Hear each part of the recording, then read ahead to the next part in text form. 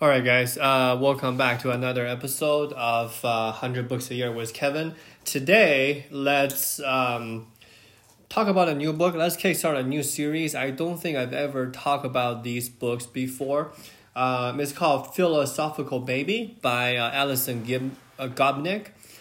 She is a pretty famous, renowned developmental psychologist. He studies in this book, which came out in 96. She studied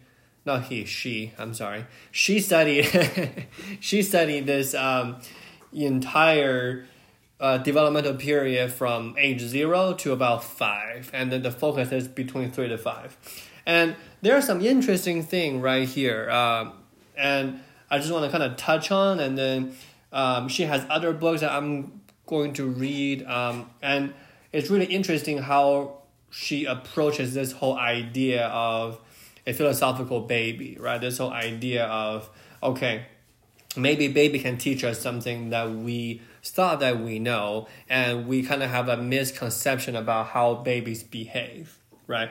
So let's kickstart right here. So we used to think that babies are irrational. They are egocentric. They are amoral, and their thinking or their experiences are kind of concrete, not changing that much, and it's really responding to the immediate situation and really, really limited to what they can experience. Every single thing that I just said has been proved to some extent wrong, which is fascinating. And then this is a book that came out like 25 years ago. If you really are interested in the latest research, I would probably recommend you go watch the Babies documentary on Netflix. I watched them all. Really interesting situation.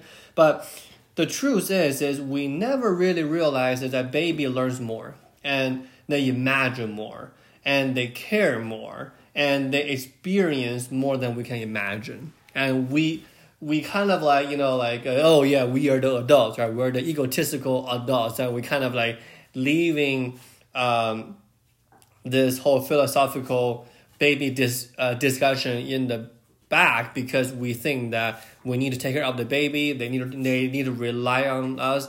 They cannot be as smart as we think that they should be, at least from 0 to 5. Around that age, right? So let's kind of like spend today, maybe just touch on something around the parameters of kind of like what exactly are we focusing on, and we're going to end on one aspect I think are really interesting, and then we go on, right? So let's start by a definition. What is a childhood, right? Childhood, it is a distinctive developed period where young human beings are uniquely dependent on adults, in a sense that a childhood literally could not make progress without the intervention of adults, or a child cannot grow up without their caregivers. So in a sense, Alison put in a very, very interesting idea here. If you think about it, right, children are the R&D department in a company, right? They're researching, they're experimenting, they're making progress, they're scratching off the old thought process, and adults are kind of like the production and marketing, right? They're the people are like, oh yeah, we should go this route, we should proceed this route, we should explore this type of interest, right? So in a sense, a prefrontal cortex, so from a neuropsychological perspective, right, a prefrontal cortex really, really lack development when children are in the 0 to 5 age, right? And to some extent, that's actually a good thing, right? Because we know our prefrontal cortex will keep developing when we are like 24, 25, but the immaturity of the prefrontal cortex is great because it helps us shut down other parts of the brain that allow us to focus when we are babies. So I don't know if you guys have seen a baby before, maybe like, a sisters, nephews, little kids on the running on the street. They seem to get captured by every single thing, and their attention is so concentrated, and then they just bounce around for different thing that drew their attention. And that is, according to Allison, the most important aspect of learnings in babies. And we need to come to the grips of like, okay, babies, they really, really are learning, and they really, really are learning a lot.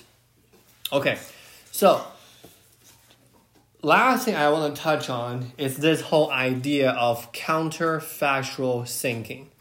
This is mind-blowing. So what is counterfactual thinking? Why babies have it, right? So the definition of counterfactual thinkings are a concept in psychology that involve the human tendency to create possible alternatives to life events that have already occurred, and then something that contrary to what had already happened. So it's kind of like thinking backwards in a sense, right? Before this book, or before, like, I don't know, like in the 1950s or 1960s, 1970s, 1980s, we thought that children can only process everything that they're experiencing. They don't have the ability to think forward, think about the future, or think backwards, rethink what they've done. That's actually not true. Babies are very good at counterfactual thinking. So for counterfactual thinking to happen, they need to have a deep understanding and also kind of like involve like a very deep part of human nature, in the sense that humans already know, in the sense that how to think backwards, how to think about the future for adults, but children already know about the causal structure of the world. That is actually my biggest surprise reading this book, is that from the young age of like 2 to 3, like, like the causality of the world really, really is hardwired into the babies, or into like little infants. They understand how A makes B happen. They understand the other way around as well.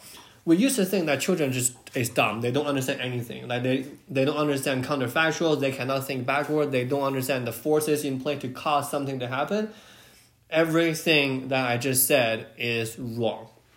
So we used to think that a baby's thinking is supposed to kind of like be restrictive to their immediate perceptual experience.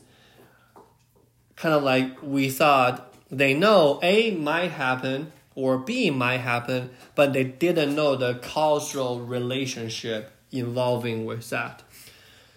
That everything is wrong. And that is a research from 25 years ago. Like nowadays, who knows, like what can we do? So I want to end the podcast here today. Just to review, babies are more philosophical than we thought, right? First of all. And secondly, babies understand the causality of the world very, very early on. And babies is a learning machine, and then they are utilizing hypertension, right? No, not hypertension, hyperattention, right? They can focus their mind on literally anything. Wind, a noise, sand or garbage, anything you want. And that is the whole gist of this whole book, is we should give babies more credit in terms of their development. So I understand this is an older book. This is my introduction reading to Alison Gopnik. We're gonna probably read one more of her book. I already bought it, and we're gonna kind of like start this whole developmental baby situation, because I think it's very fascinating how babies behave. And then tomorrow we're gonna touch on one more thing that I read are actually really interesting. All right, guys. Thank you so much for listening. Subscribe, share with your friends, and then we'll talk with you guys tomorrow. Bye.